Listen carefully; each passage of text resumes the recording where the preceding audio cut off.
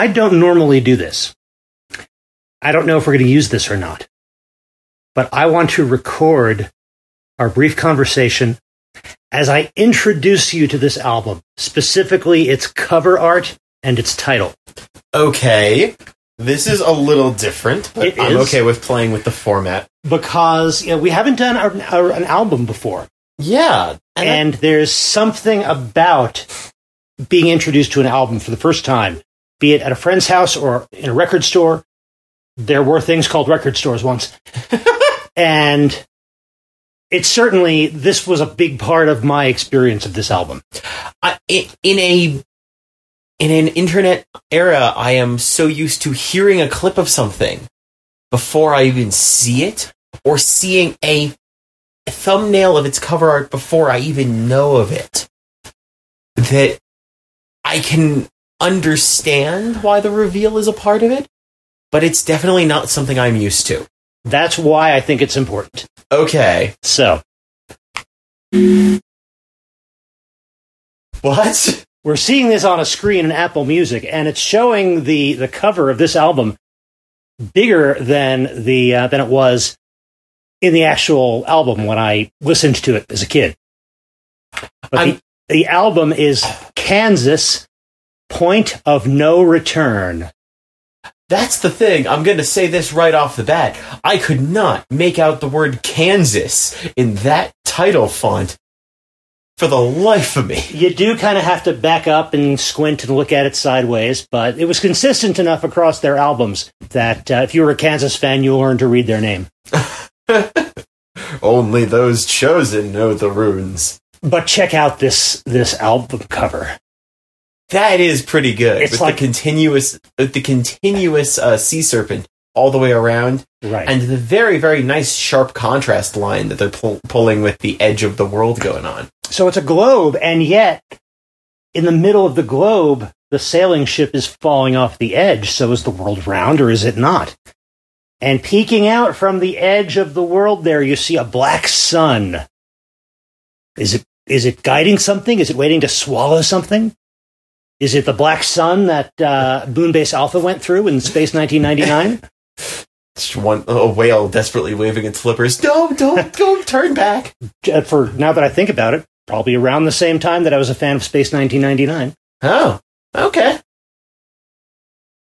And then, in addition to the cover art, check out the title. I know, the fact that it's not No, N-O, it's K-N-O-W. Wait, what? Point of No Return. But it's no, K-N-O-W, like knowledge. Or is it the point from which you return with knowledge? Is it the point beyond which knowledge can help you? Are you getting where a sixth grader who was really into J.R.R. Tolkien and Michael Moorcock, was starting to get into philosophy, was absolutely obsessed with this record? I'm just thinking it sounds like an odd description of Jeopardy. You have knowledge and you are returned points for doing so. I'm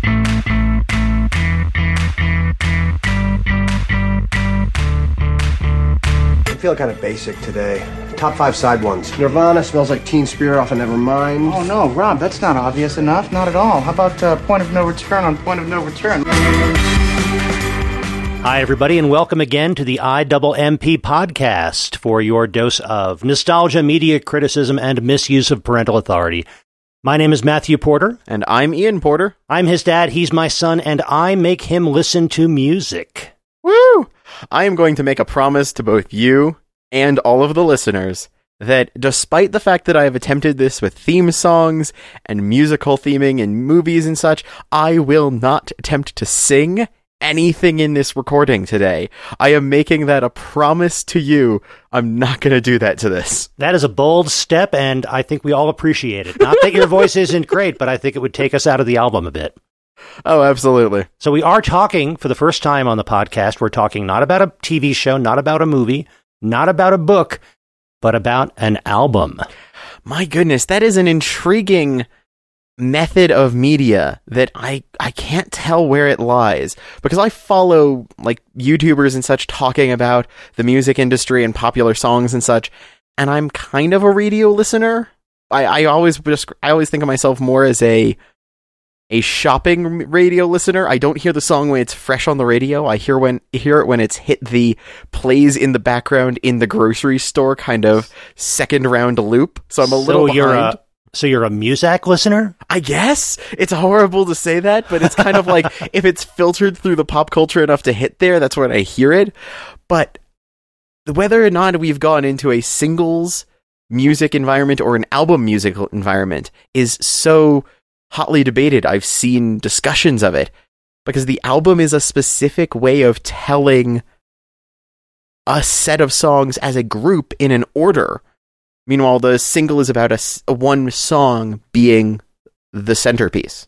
And you bring up a great point, and because this is the first album that we've talked about, I want to get some terminology things straight.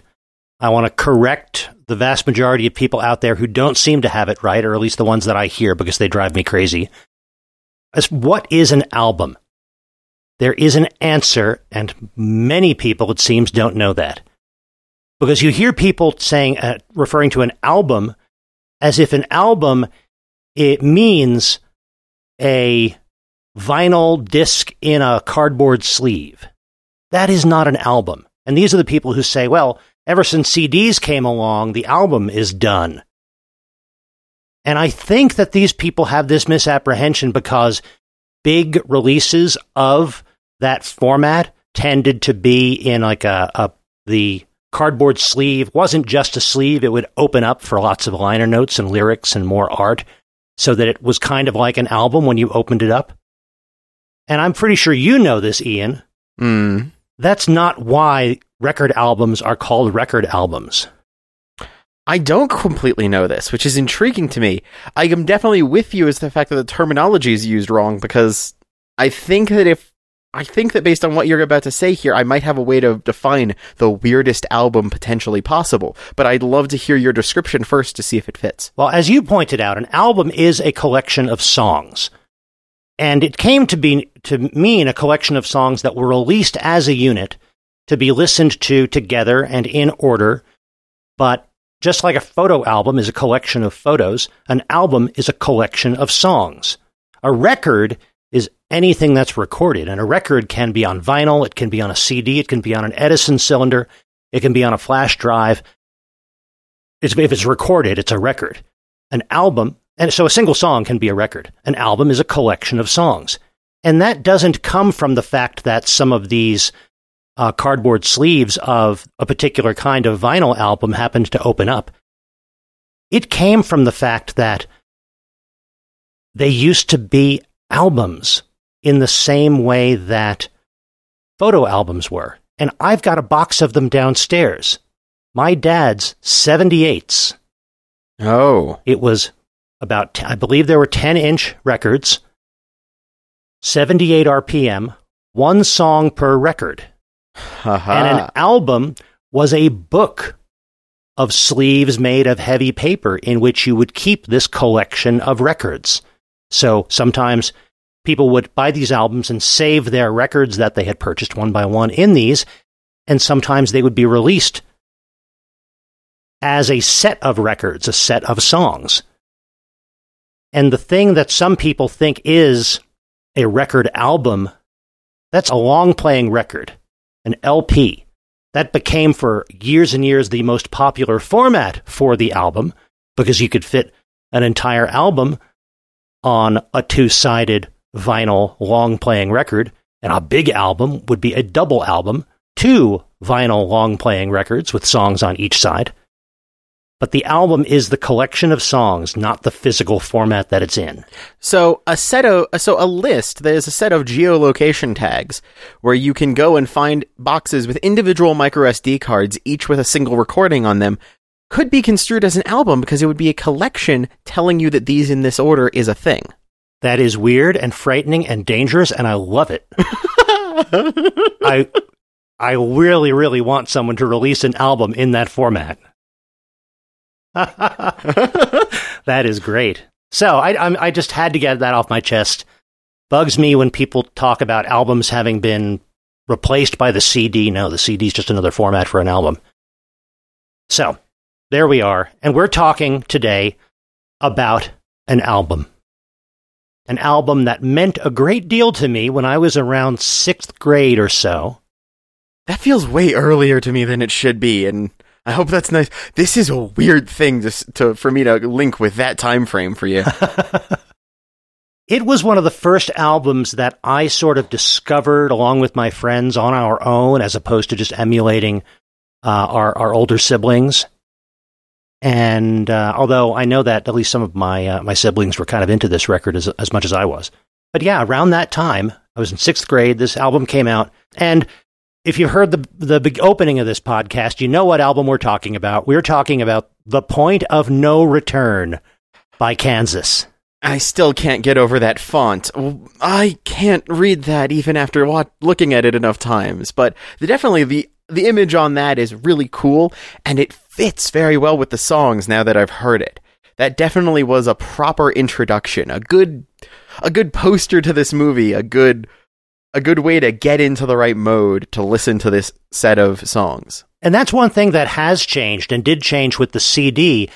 Album art used to be such a big deal. It used to be a larger format. You had this big square in which to create a painting or a photograph, but the ones that really interested me were the paintings, to pull you into the world of this album. And The Point of No Return does that better than any other, I think. I kind of want a coaster of it. It's going to sound weird, but the round shape, I kept on thinking, I want a coaster of this. Do you remember the Castle Cafe in Castle Rock where they have that great pan-fried chicken?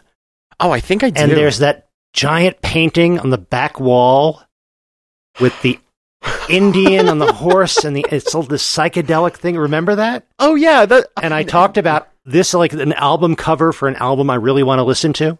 I think you even directly called it. This is the album art for an unrelleased album by Kansas. Exactly. My goodness, you're right. Now you understand what I meant. Huh? Oh, I absolutely do. That is... I'm also thinking of those, like, paintings that have the little rolling thing in the background so that certain holes cut into it are, like, sparkly effects. The type you'll see in a Chinese buffet every once in a while. There's something about that art style. I'm like, I could see that on a Kansas album. I could see them putting little rollers in it and make that work. And it's especially true because in some of their later albums, they got really into Native American imagery. Okay. And that even it makes that connection even stronger. Oh, that makes sense. So that's the album we're going to be talking about. Not the album represented by that painting of the Castle Cafe, but the actual Kansas album from 1977. Is it? Yep, 1977. Point of No Return. And as you... K-N-O-W. Yep, K-N-O-W. So between that title and that art and these songs, like I say, I was in 6th grade. It would be me and my fellow altar boys in the sacristy after Mass talking about the deep cosmic meaning of all of this philosophy we were getting from this record. You keep layering things into this description of past events that I'm not ready for. That location does not match my mindset here. Like I said, this had a big impact. And it's something else about music. Unlike reading a book, and you can read a book and then talk about it with people, but the reading is really a solitary activity. You can watch a TV show and then talk about it with people, but the connection while you're experiencing it is between you and the TV show or between you and the movie. Music becomes a soundtrack for whatever else you're doing. So this album became the soundtrack. It feels to me like it must have been years. It was probably a period of 4 months or so, where at least once a day for the first month and at least twice a week for the rest of that time period, I would listen to this. And sometimes I'd be there listening to it with my friends and we'd stop after a song and we would talk about it, or we would talk the next day, or I was listening to this and I thought about this cool thing about that third song in the album. It became more a part of life and a part of interaction with other people than other kinds of media do. I definitely can understand in that environment it being a social action in that sense. It's a way to get everyone on a single thought to then discuss. It's a conversation primer in that sense. And that's definitely an important thing. Right. And the fact that it's bite-sized and there was a lower barrier to entry for listening to the album, experiencing it, and being able to talk about it versus going away for a week to read a book. Mm-hmm. So yeah, this had a big impact. And it wasn't the only album ever to have that kind of impact for me, but it's one of the earliest that I remember discovering with my friends. And as I mentioned in our opening, the fact that we were all into Tolkien and getting into Dungeons and Dragons and this kind of what to us was this heady philosophy type stuff and Michael Moorcock fantasy novels and such, that was all part of that scene that we were creating among the few of us. Oh, it definitely has some of that feel. There is some definitely classical elements to this in ways that I mean both musically and literary style sense, in terms of the things that it made me think of, even not starting out from a point going into it thinking that. It's like, okay, I definitely see that clicking very well with this. That the use of strings across this entire thing threw me. I was not prepared for it. That's definitely in the first song, but it's like, this has a little bit more of a Ren Fair variety of musical instruments at times than I expected. It's got the guitars and it's got the synths, but the use of string, the use of some of the percussion in there was not what I was ready for, and definitely took a moment to get used to.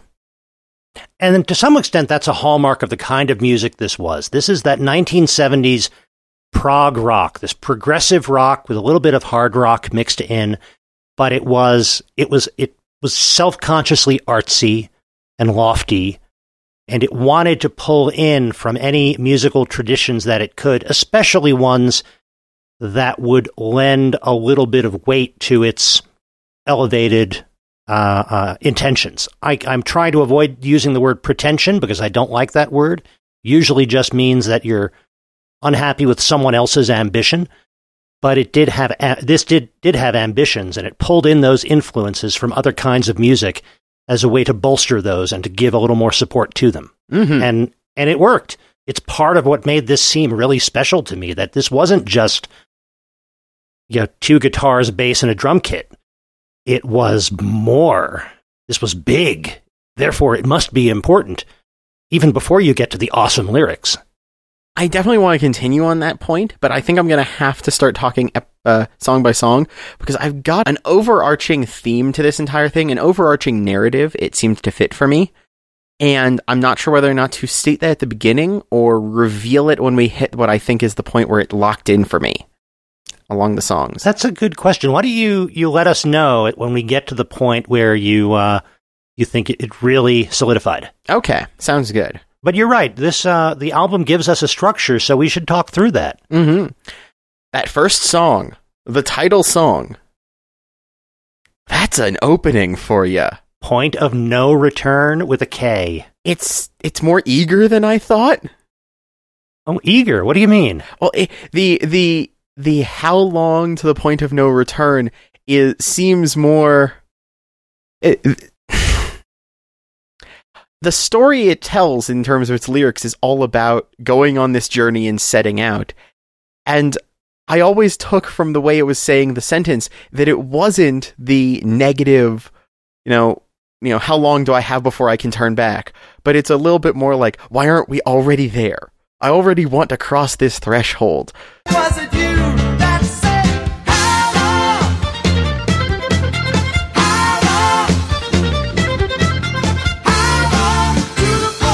How long?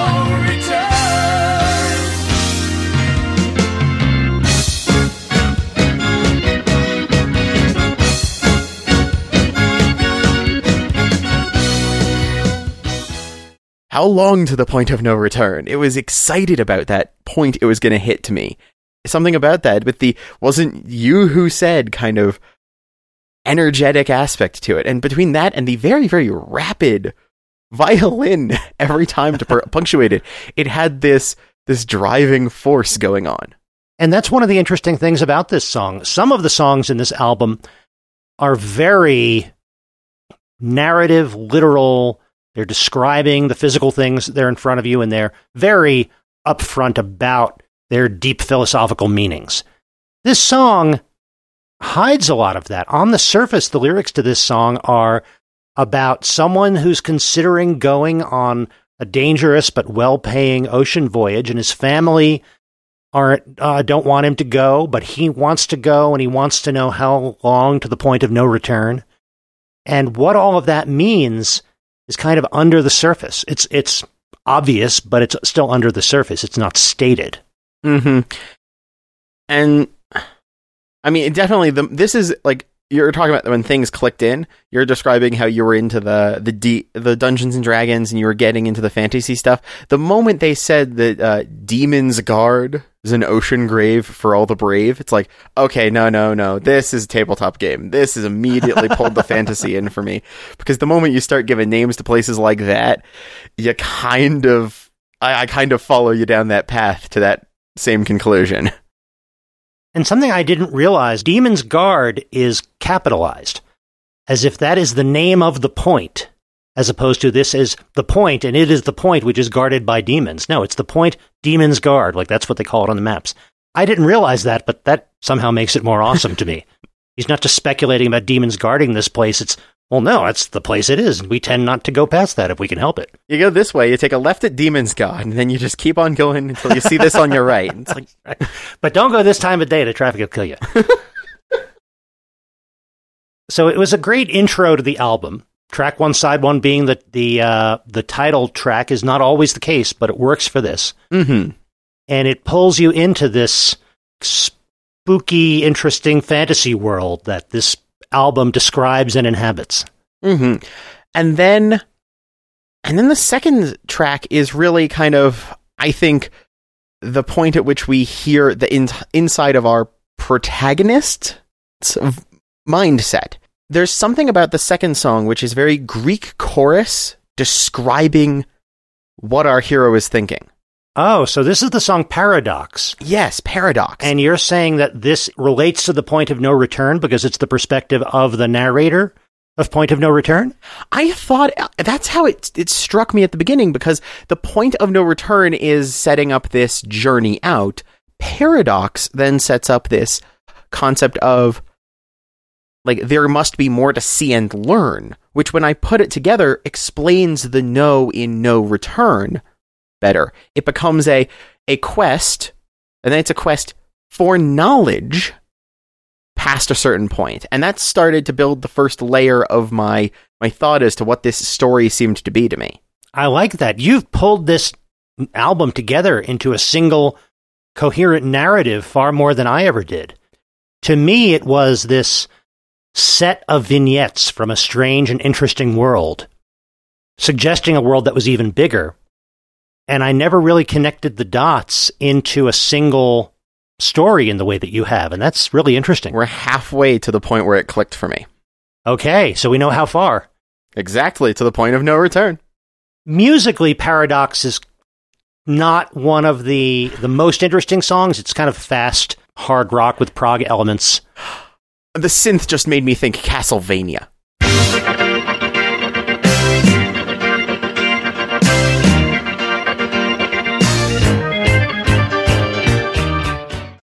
Yes. My goodness. Paradox is a Castlevania song that your friend starts ranting over very energetically. It's really fun, but I'm so used to video game music as one of those early distinct tones I heard. And there's a lot of video game music that was actually just attempting to use a very limited musical instrument to mimic this sort of music that they loved already. But the fact that I don't know if this is because the people who made Castlevania were Kansas fans, or because a synth set to this will sound like that to me no matter what. But I was seeing pixels at that point early, and I'm like, okay, where's the Belmonts? I would say that the people who did the soundtrack for Castlevania probably are prog rock fans in general. Yeah. Whether it's specifically Kansas, I don't know, but I can definitely see the influence of that style in that video game soundtrack.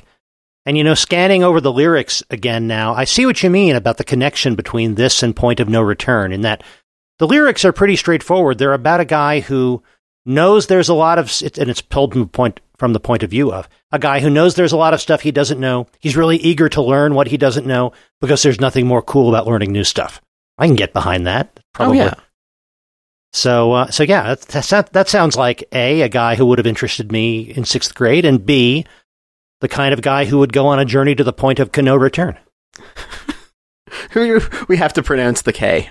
Now, the third track is the one without any lyrics, if I remember correctly. Spider? That's right. That's an instrumental. Yeah. Again, a fixture of prog rock would be 1 or 2 mighty instrumental tracks on an album. The Spider, starts still Castlevania for me, but it does turn into a Final Fantasy battle song somewhere around the middle when the strings come back in. Okay, so that's like the soundtrack to the adventure montage that comes along the way of this journey. Exactly. That's exactly what this felt like to me. Because this one had a little bit... There's something about some of this bit where it's a little bit segmented. I'm a fan... we're both fans of They Might Be Giants. But I'm reminded of the fact that on the album, Fingertips is a bunch of individual things. But when they play it in a session on a stage, it's one song with all of those spliced together. Yeah. And there was something about some of these bits where it's like you have a pile of good hooks spliced into a song to create this montage effect musically. And it falls at that point, you're not totally deep into the album. Mm-hmm. You're just getting your sea legs on this voyage to the point of no return. Kano. And now you've got this this instrumental that sort of points the way a little bit deeper. Mm-hmm. And leads right into, honestly, one of my favorite songs of this album. This is one I went back and listened to a couple of times. Yeah, this song is the first of the 1-2 punch of the two, what I thought were the best songs on the album. Okay. Portrait. Yes. Parentheses, he knew. Okay, that one's an interesting story. And this is one of those where I meant everything is on the surface in that they're telling you this story, they're describing this person, they're telling you all the interesting things about this person. It implies that there is more, but not because there's a lot left unsaid. And this is where I definitely feel the Greek chorus comes back, because it's told from this perspective, narratively, of, discussing this person in past tense and hearing about their interactions with people a little bit more present tense, but then it leads into the fact that this person is gone and the information they had went with them. And that right there put this disconnect between who's singing and who we're following, which I felt kept going for the entire thing. This feels like a narrated story in that sense, right, when I put these all together. But this is where it clicked for me.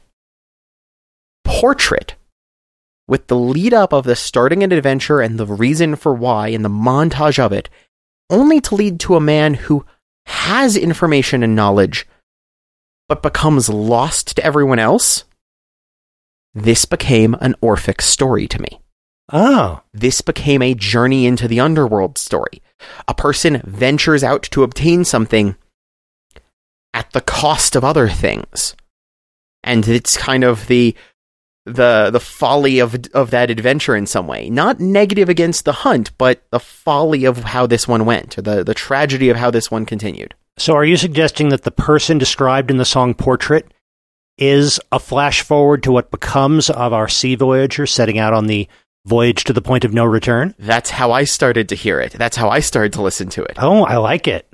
It turns into this person who was already in Paradox saying they knew so much and wanted to know more, getting the last piece that clicked everything together, but dying and leaving before they could pass that on. The last bit that they obtained during the Spider montage never comes to fruition because they can't communicate that back after they return in some form, or they return not the same with that information and can't relate it anymore. You can tell by the picture he drew it was totally something new. And he knew, but before he could tell us, he died. When they heard that the people cried, there was this, important figure, this adventuring hero kind of figure who couldn't communicate something. Oh, I like it. Now, I would see it, thinking of it now as a long narrative, I would see it more as this is something that our explorer heard about on his travels, and it's frustrating and tantalizing. He's out looking for this knowledge. there's somebody who apparently had it, but he died and he never passed it along. So it suggests that that knowledge is possible without really getting you any closer to it. I could definitely see that. That definitely changes which character it's talking about, but either one works in this form of narrative. It does. In fact, actually, your version might fix one of the things I was worried about when I looked at it as a narrative, which is I felt some of the songs weren't in the right order. There's a later song I wanted to be earlier, and I'll point that out when I get to it. Okay. But narratively, yours doesn't mean it has to come as early as I was worried. All right. Yeah, I'm interested to hear that. Okay. And when I first heard this album, I loved this song. It was just the description of some cool, super knowledgeable, powerful wizard who died and took his secrets with him. I didn't analyze it that deeply at the time. I just really, really got into it. Oh, I have a notebook for a story setup I was working on between me and some friends, and literally I have rewritten a character now because I wanted to incorporate some of the way this is describing someone. I rewrote part of a character because this is a very evocative song. It's got a hook to it, not in terms of musical, but just in terms of thought process. And there's something that I read about this song later, years after I really was into this record, which does not improve the song to me. Oh. Because apparently the writer of this song meant this to be about Albert Einstein. And I can tell from your expression that doesn't make necessarily more sense to you than it ever did to me. Albert Einstein was a brilliant, brilliant person, moved human knowledge and understanding forward tremendously, but his great strength was that he was not otherworldly and impossible to understand, and someone who took his secrets with him to the grave. His strength was the fact that he explained really, really important, really, really complicated things in a way that made other physicists look at them and said, oh man, he's right. Now that I see it, it's obvious. And we've got experiments for the last, is it 100 years now, maybe, that back up all the stuff that he wrote about at his height. So writing this song about someone who is impossible to understand and had all this mystical knowledge that no one could grasp, and who therefore took his secrets to the grave, that suggests to me this is written by somebody who didn't really understand anything about Einstein. Not that I understand much about Einstein, but enough to know he was not a mystical wizard that no one could understand. I loved mystical wizards no one could understand. In 6th grade, I probably aspired to be a mystical wizard that no one could understand, but I don't think that was Einstein. No, you want to tell me the songs about Leonardo da Vinci? You've at least got a little bit more something with some of his unfinished sketches and such. But Albert Einstein, no. Yeah, I mean, of all the historical figures this could be about, William Blake. I'm reading a book about William Blake right now. This would be much better as a song about William Blake than as a song about Albert Einstein. Yeah. Oh my goodness, that really does kind of turn this entire thing into, I hope that doesn't ruin it. No. You can I still believe this is about a mystical wizard. Oh yeah, this is about a mystical wizard who might also happen to be named Albert Einstein, but is definitely not the one you know about if it's going to be written about him. There's multiple people with that name, I bet. We can go with that, right? Absolutely. And it's about William Blake. Yes. And that leads us to the next half of this 1-2 punch. Closet Chronicles. And this was probably the centerpiece of this album to me. I wanted this story, but more of it forever. Really? This is the one that almost broke me. Oh, yeah? Well, this is the one that started to make me kind of chuckle, because there's some bits of this that are just a little too cheesy for me. Just the line, "The king is in the closet, he's hiding from the day," is really cool and emotional, but also just reminded me of, like, Pajama Sam, Humongous Entertainment Adventures for some reason. This has a bit of a weird note. I do love the fact that it has a very fun pivot, where it goes from feeling all of the rest of the songs earlier were having this, Dungeons and Dragons, Ren Fair-y theme and feel, but the moment they kind of switch tones and put that harder edge on there, and staring out the window from the 42nd floor, It's like, whoa, okay, we're in the modern day. Okay, what? You just layered time periods over each other. Or we're in some long ago semi-techno-magical world in which there were mystical wizards and kings on the 42nd floor. See, this is one of those songs where my friends and I would pore over this line by line, figuring out not necessarily what it quote-unquote really meant, but what's the coolest way we can read this line and listen to it? What would be the coolest thing this could mean? And it is filled with lines like that. Like, the king is in the closet.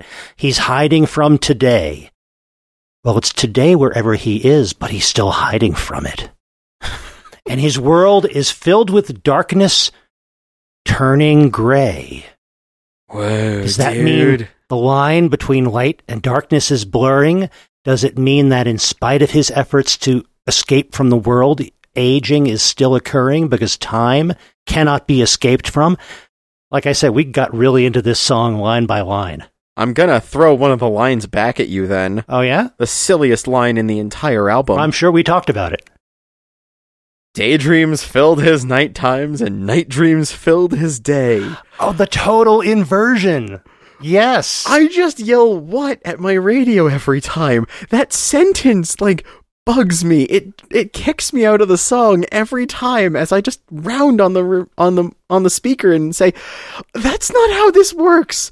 You're being very flowery and it's kind of cool, but why? What? No. What? Hey." That was just more of the awesomeness back then.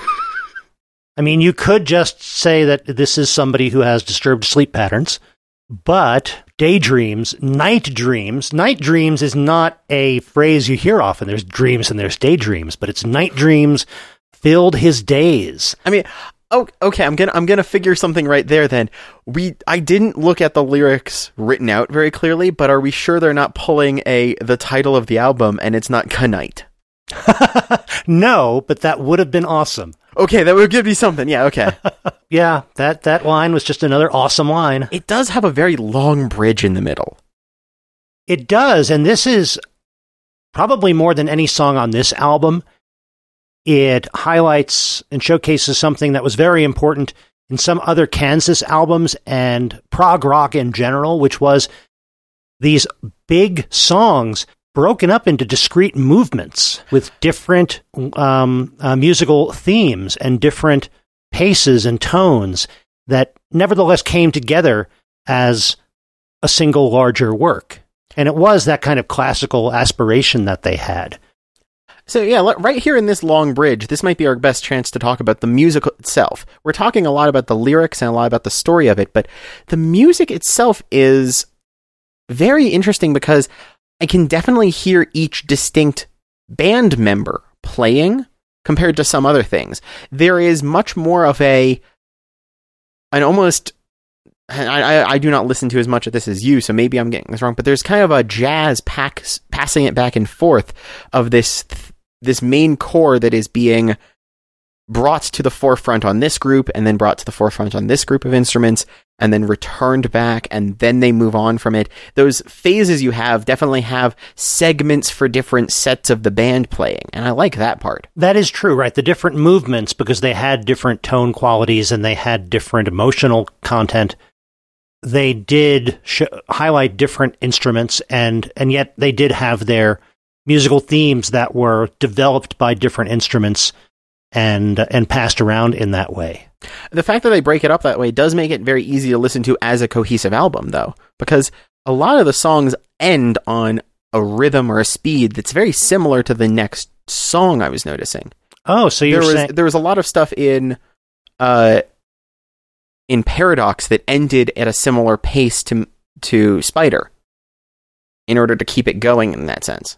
Okay, so not just a long piece like Closet Chronicle being divided into movements, but every track on this album being, you can think of as a movement within this larger meta piece of the album. Mm-hmm. And it's part of the reason why Closet Chronicle felt a bit more jagged to me is because it is actually pulling much more of a tempo change across those movements within it to prep for the later bits of the songs. The later songs have a different pace to them because they've got a different feel to them. And I feel like Closet Chronicle, which does get very sad. Oh, it does. It is. Closet Chronicle is the start of the fact that this album is getting sad on you. Right. I mean, it doesn't start out cheerful, but No. it gets even sadder. The song, I mean, the Closet Chronicle. And, things don't... He guy starts out hiding in a closet, and things don't get better from there.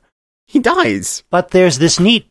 We do get a little bit of his story in the middle of how he was a mighty ruler and leader and had fortunes and people at his command who hung on his every word, and yet he withdrew from that to explore deep inside his mind. And at 6th grade, I didn't know anything about drugs. I now, not having experienced any hallucinogens, I nevertheless think, yeah, there's a little bit of that in this story.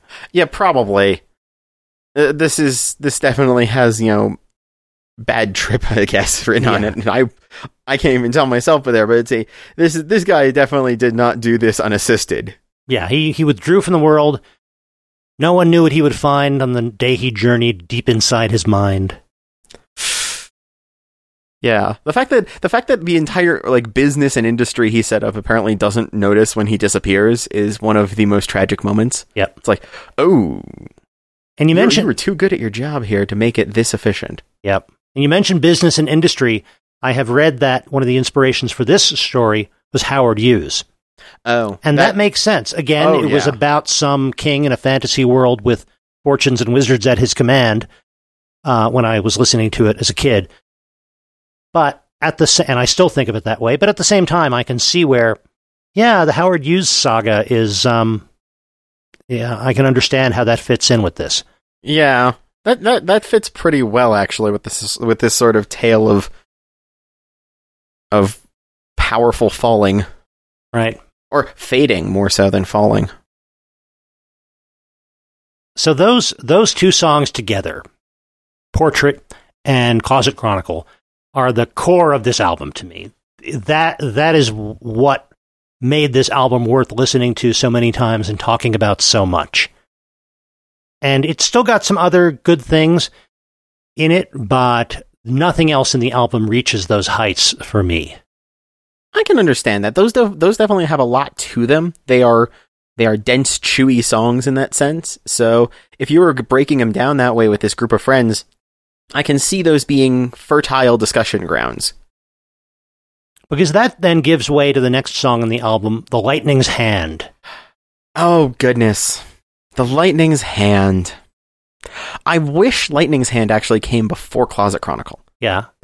I think the reason it can't is because Closet Chronicle, followed by the rest of the album, would actually be too sad. You need Lightning's Hand being energetic beforehand. That's a good point. Pacing wise, it does bring things up again. It gets a little brighter. It's faster. It's just not that interesting, either musically or lyrically. I enjoyed it musically a lot, actually. Yeah? It had some of that same sort of build up and punch, and I didn't like it the first time I listened to it, actually. I didn't like it as much. I think my notes here, let me pull them. Okay, yeah, my notes here say that it didn't feel fast enough and it didn't feel building enough for me, but when I listened to it again, actually with headphones even more so, it really came through for me. That is key. A lot of prog rock, very headphone friendly, very, very headphone conducive. You want to be surrounded by this experience. There's a lot of interesting stereo separation. So that is interesting that you discovered that fact about this kind of music. But I wish it came before Closet Chronicle, because narratively, if we look at it as this, quest for power kind of story, then you need to give him the power effect before the empire he builds with it crumbles around him. But you need him to, be showing off that he's strong before it goes wrong. Oh, why'd that rhyme? But the fact that you don't want to put everything else right after, you don't want to make it that sad. I understand where it is.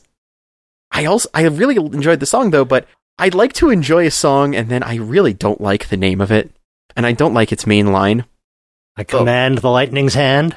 Well, yes, but the way they try to emphasize it, it turns into Waluigi for me. I command the lightning's hand. There's you go E, you go I. You can get that kind of punch for a vowel sound, but A doesn't work well for that kind of drop sound effect. You need something more. I want them to use different line there. I want to change the name of this, and that bugged me because I tried to sing along in the car and it failed. It failed hard for me.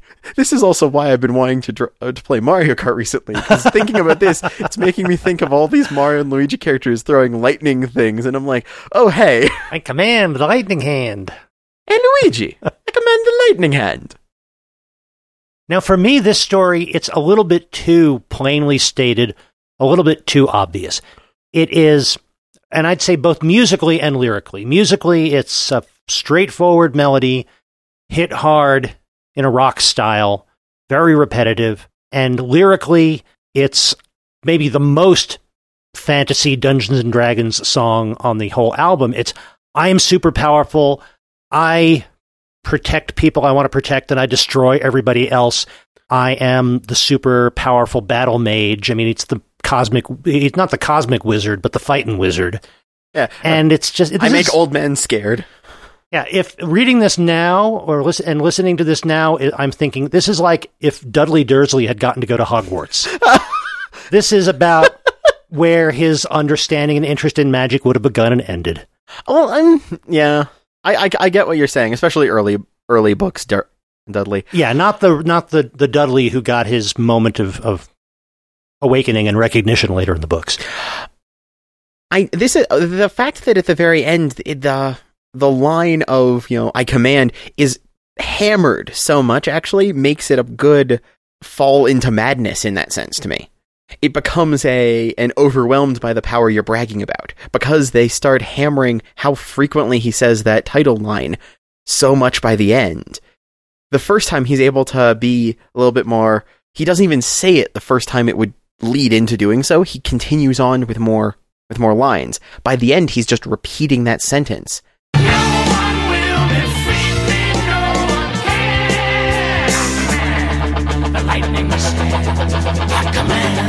The lightning's hand. I command the lightning's hand.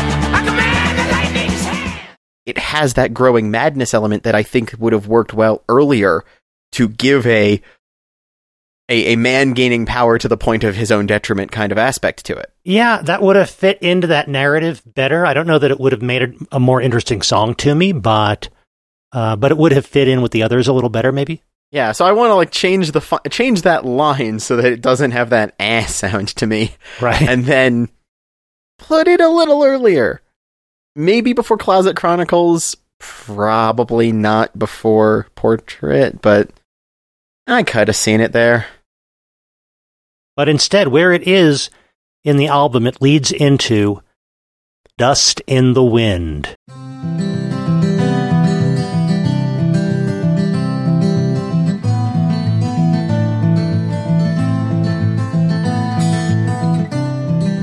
Oh my goodness.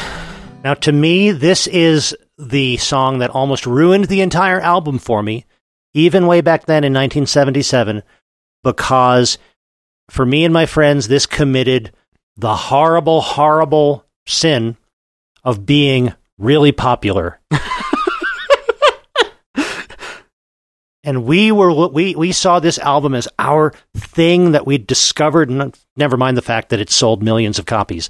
This thing that we had discovered, and it was this story that spoke to us about this cosmic world and space wizards and all this stuff. And then there's this thing that is played on the radio over and over. And it's this slow, sad, acoustic song that even to us at the time just seemed boringly superficial in its attempt to be deep and meaningful. Oh my goodness. I'm sorry, Dad. You're coming to the terms of the fact that this podcast is all just a slow way to reveal to you you're more of a hipster than you might think at first. Can't like that because it's popular. I mean, hipsters did not invent the idea of it can't be cool because it's popular. No, they didn't. But they'll insist that they were doing it before it was cool to do so. Right.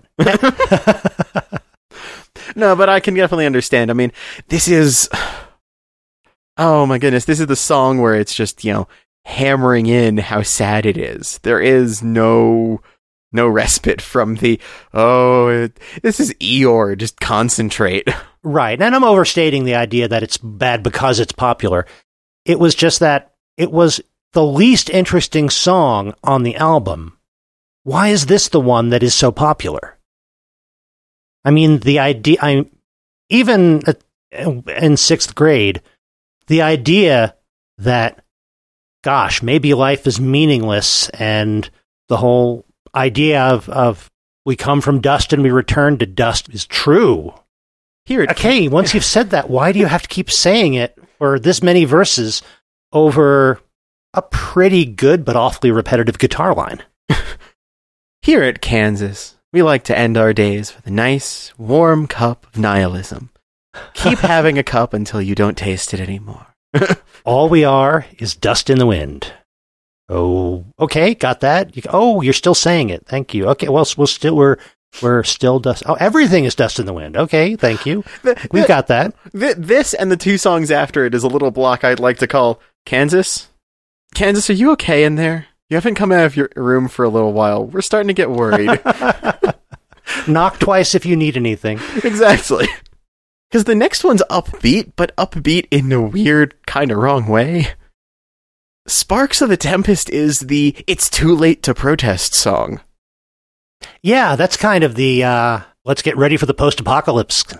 The king has died back in Closet Chronicles, and we've come to terms with everything being bad. So we're gonna just point out to you that this is all your own fault to yourself, and that you're not putting in the effort to fix it. Ooh. And at least Sparks of the Tempest, I remember that as giving me a feeling of if the Lightning Hand was just some guy bragging about how cool and powerful he is, and there's only so much interest you can find in that. Sparks of the Tempest was more about, hey guys, the world's about to get interesting with a capital I. Yeah, there is something about some of it, you can't tell the difference as you put on the yoke kind of stuff that feels sarcastic. Right, it's like daring you all to become anarchists. Yeah, and I am all for a self-actualization to combat pessimism kind of mentality. I am a very much champion of the usefulness psychologically of optimism, but there is something about how this one is sarcastic in attempting to get to its optimism that just felt weird. It didn't quite click. There was something a little off about this, and I think that's what they were going for. It had that kind of dissonant feel, but that kind of worms its way into your head when you're listening. Yeah, there was the sense that this narrator was thinking, I'm going to tell you all about this stuff that is clearly true, and you're still not going to get it, because you're not as smart as me. This is like a dope slap in a song in a weird way. But it is a pickup after Dust in the Wind. It's like, okay, we're all dust in the wind, nothing matters. Meanwhile, you're in this world, what are we going to do about it? Now that you're sad, get angry for a moment. Well, anger is an antidote to sadness. Yeah. Interesting. It's something else. It's egging you on. And then it doesn't succeed because you go back into sad. Yeah, you go from Sparks of the Tempest to Nobody's Home. Which is actually, I think, sadder than Dust in the Wind. At least Dust in the Wind is recognizing a truth about the universe and coming to terms with it. If you look at this as that Orphic narrative I was talking about, this is a bad end. Because It's an Orphic narrative where not only does he go out and get knowledge and obtain it, and when he brags about having gotten the power and knowledge is a little bit weirdly placed, Lightning Hand. No, move over. He gains power and then collapses because of what he's learned and that same power he obtained, and kind of drags everyone else down with him from the sound of it. Right. Because then the last ones are, everyone's sad, everyone's fighting each other, and now there's nobody. Everyone's gone, everyone's dead, and there wasn't even anybody to sing a requiem. A weird question. Could that turn this entire thing into kind of a narrative of a Manhattan Project? Sure. A development of nuclear weaponry, kind of, look at this, we create something so strong it actually just leads us to realizing we're all dead. I am become death, destroyer of worlds, and I command the lightning hand. Exactly. Nobody quoted Oppenheimer saying that. It's the fact that one of the other people next to Oppenheimer pulled out a violin to punctuate each line he said was the difference. But Nobody's Home is just, it's a walking simulator in song form. And I like walking simulators, but this is one of the sad ones. It's got this steady walking rhythm to it, and it's just kind of sad and contemplative. You're right. What was that game you were playing with the family secrets? And What Remains of Edith Finch? Yes. Yeah. Oh, goodness. It is kind of What Remains of Edith Finch, the song. Yep. Oh, boy. And all that implies. Yeah. I mean, it's a good song, well made musically, but better be in the mood for it. Or if you are in the mood for that song, please talk to somebody. Yeah. This is a song to be listened to with friends, because that means there's friends to discuss it afterwards instead of just sitting and dwelling on it. And that brings us then to Hopelessly Human. And I've got the best description for this. Yeah? Welcome to the song equivalent of Puck's finale to A Midsummer Night's Dream. Yes, If these shadows have offended, think but this and all is mended. But it's instead, if this album made you sad, listen to something else and then be glad. It's kind of, or think about it differently and then be glad. The entire thing is the same chorus characters I've been describing, I guess, stepping back and saying, well, now that we've said this play, don't let it get you down. And I appreciated that. It needed this. Now, thanks to your description of this song, this album as one long narrative, I'm thinking about this song differently. Oh. Maybe this is another ending. Maybe this is the good ending. Okay. This is the ending in which our voyager, our pilgrim who set out in search of unknown knowledge and who went through all of these strange experiences and tragedies and gained power and gave up power and dove inside his mind and commanded the lightning hand and all this stuff. In the end, he realized understanding and dwelling in your own humanity is the cosmic knowledge that you sought. Being hopelessly human is a triumph. It's kind of the optimistic turn at the end. That puts it as the stages of grief. Yeah, you don't need to be more than human, but sometimes it takes a while to understand and figure that out. Huh. That definitely fits. Yeah, and it would not have occurred to me until I started thinking about the whole thing as one structure the way you described. It's a song that has some nice elements in terms of how it ties everything else together, because it's got a little bit of musical styling that I heard elsewhere. It's got some of the rhythm and such that we heard in Nobody's Home and in Dust in the Wind. It's got a little bit of the strings back from the very beginning of the songs with those string accents in Point of No Return. And it's got a little bit of the synth that we had in the middle there, that little bit trumpety synth at times. It really does become cohesively finale to this thing by putting together the musical themes we've heard throughout. And because of all these things, it does make a very good close to the album. Mm-hmm. It's better than ending on Dust in the Wind or Nobody's Home. Oh my goodness. And it stands pretty strongly as an end of the album. I never thought of this as one of my favorite songs on the album, but I see that it does its job very well, and it's not a bad song. And I'm actually very happy that this is our album. This is our podcast for towards the end of the year here, because it does end with some nice Christmas bells kind of effect. That is true. I loved that. I like that. That was very, very nice and thematic for when this is being released. And this will drop in between Christmas and New Year's. Okay. So hope everybody has had wonderful holidays and continues to do so, and has a wonderful New Year. So now that we've been through this album, we have taken this journey. Any general observations about this? I feel like we discussed a lot of this over the course of it, but definitely hearing it as individual songs, as I was able to do things like, after we listened to the album the first time, I went back and listened to it on Spotify and such, and I was able to shuffle the entire album. I was able to reorganize songs, which is where I got that idea of wanting to move things around. And I got to listen to it a little bit more like I'd encounter it nowadays. And it wasn't as impactful as I expected. The fact that it was an album, that it did immediately click for me as this cohesive thing, meant a lot in how I listened to it. Because when they were individual songs, they were really well-made songs. But the ability to carry a concept through was great. And I appreciated what I heard of some of those instruments and some of those musicians in different bits. Hearing the same person playing something and being good to be able to play it like this in that thing and this in that thing was impressive. The main guitar lines in Point of No Return and in something like the bridge to Closet Chronicles are very different. And they are both very much a skillful thing that I can tell is the same person, though. And I appreciate that a lot. So being able to reassess this album, I liked the first time I listened to it a little bit better. It became retroactively more exciting every time I re-listened to the album. I went back to that first time you showed it to me. Well, that's cool. I'm glad that that you enjoyed that, because what I tried to do there is to replicate the way I would approach an album, and I think most of the folks that I knew at the time would approach an album at the time, because, you know, you would get a copy of an album, and that would be a significant event and a significant investment if you're a kid, and then we would sit down in front of the stereo and listen to the album, side 1, track 1, through side 2, last track, usually, if possible, while looking at the album cover and examining the art.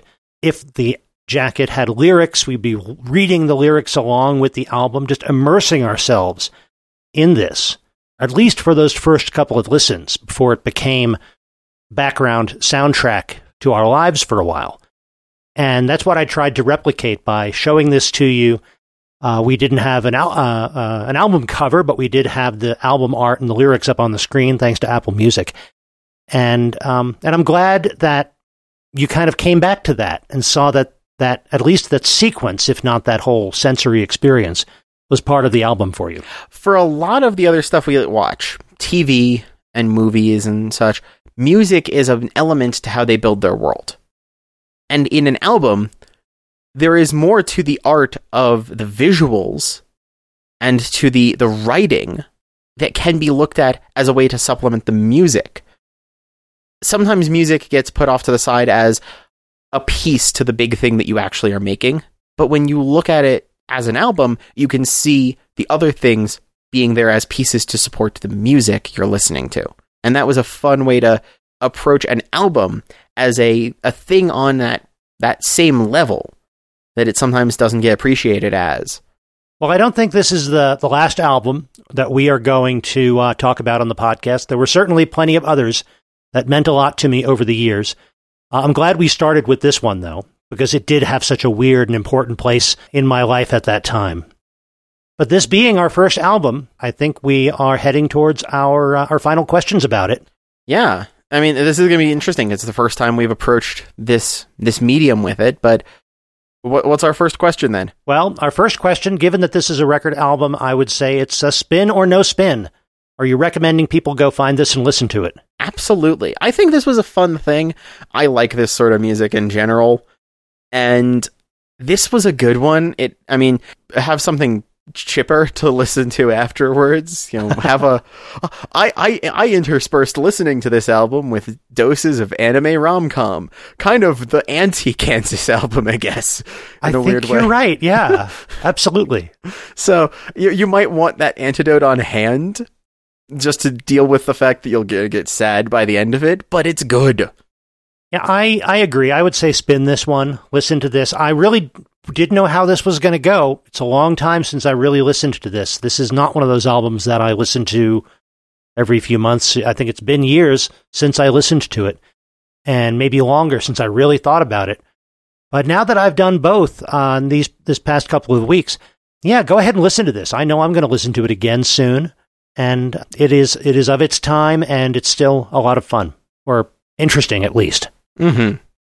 And that leads us to our other question, which I guess for this version would be re-record, remix, or rest in peace. I guess so. You're right. Do we want to hear this same band give an updated version to this, a fresh mix, so we can hear it from them again? Or maybe that also means we want to hear more from this artist playing more if there's a band that is still going, or we want to go look for their other albums. Is this a set of songs? Interesting enough, we want to hear someone else tackle them from a lyrical narrative standpoint or a musical thematic standpoint, or both? Or is this something that is on its own and will be left as such, for good or for bad? Well, I don't think Kansas is still operating, at least not with their original lineup. They are touring, though. They are. Because I know that the moment I searched this for this, I got spammed with so many Google ads about the fact that they were coming to our city sometime in the beginning of 2020, and I was very uncertain what to do about this information it handed me. And I honestly don't know if both Steve Walsh and Terry Livgren, who were their primary songwriters, are still part of the band. Steve Walsh, I think, was the main singer as well. I don't know if they're still touring as Kansas. I don't know. If they are, do you want to see them re-record this? I would be interested to hear a new version from them of that. I think that there are some of these songs where a fresh recording from them could be quite interesting. I know that on the version we've got digitally here, there is a live version of one of the songs and a remix of one of the others, which is part of the reason why I thought those would be good category versions for us, because it does approach both attempts. And I did listen to the live version. I believe it is of Sparks of the Tempest. And the live version of Sparks of the Tempest they have there is a little bit quicker because it's a live version, and it's a little bit more intense. It actually kind of plays that theme a little better, I feel, because it also means their bridge is much longer because they're wanting to have, cheering of the crowds and show that they can get that going a little more. But it's definitely got a little bit more punch because they sped it up that tiny bit for a live recording. Yeah, it does rev up that energy, make it a little more intense, a little more scary. Yeah, it becomes a little bit more That's actually where I got the phrase, the "It's Too Late to Protest" song, because that little bit of speed turns it into that anthem feel. Right, the sense of momentum. Mm-hmm. Right. And then they've got a remix of Lightning Hand, and I didn't quite like that remix, but I'd definitely be interested in hearing some of these songs remixed or redone by other artists. I could hear some other artists do a really cool version of Portrait. I could hear an artist or two do a really good version of The Point of No Return title track. Yeah, that would be most interesting to me. The re-recordings and remixes, it might be interesting, but another artist covering a song can find things in it that the original writers and performers didn't necessarily pull out of it. So I would be interested to hear some other artists cover some of these songs. I don't need to hear somebody else cover Dust in the Wind. You're not looking for someone to, have Hatsune Miku sing Dust in the Wind? Probably not. I don't know. I mean, we're just describing, anime rom-com being the anti-Kansas. What happens if you put those together? Is this an instant energy conversion explosion, like matter and antimatter? I've heard some Hatsune Miku songs that were not that different from Sparks of the Tempest when you get down to it. Yeah, good point. So, I'd say that of all those possibilities, I think I like to hear somebody else's cover of some of these songs. Yeah. I do have some other questions, though. Okay.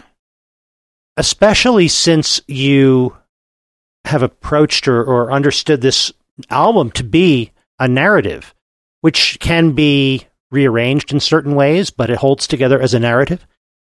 Would you be interested in this album being adapted to another medium? Oh, that's interesting. Seeing it as a, rock opera-y direct interpretation adaptation could thing? Be a rock opera, could be an epic fantasy novel or series of novels or movie that pulls you into this narrative more explicitly. I could absolutely enjoy seeing that. I would love to see select bits of these songs used to help enhance a theming in a different narrative. Don't give me just the narrative of this, but let the narrative of this in bits of playing that song at different points in like a film mirror our character's progression and turn this album into a bit of a theme for them as they go across a story. All right, then how about our other traditional question of Revive? Would you be interested in a sequel to the narrative of this album? Music can have sequels. I just finished reading the amazing book, Strange Stars, about 70s pop music and sci-fi music. And it spoke a lot about David Bowie's Ashes to Ashes being a sequel to Space Oddity, Major Tom. Could you see a sequel to the album Point of No Return?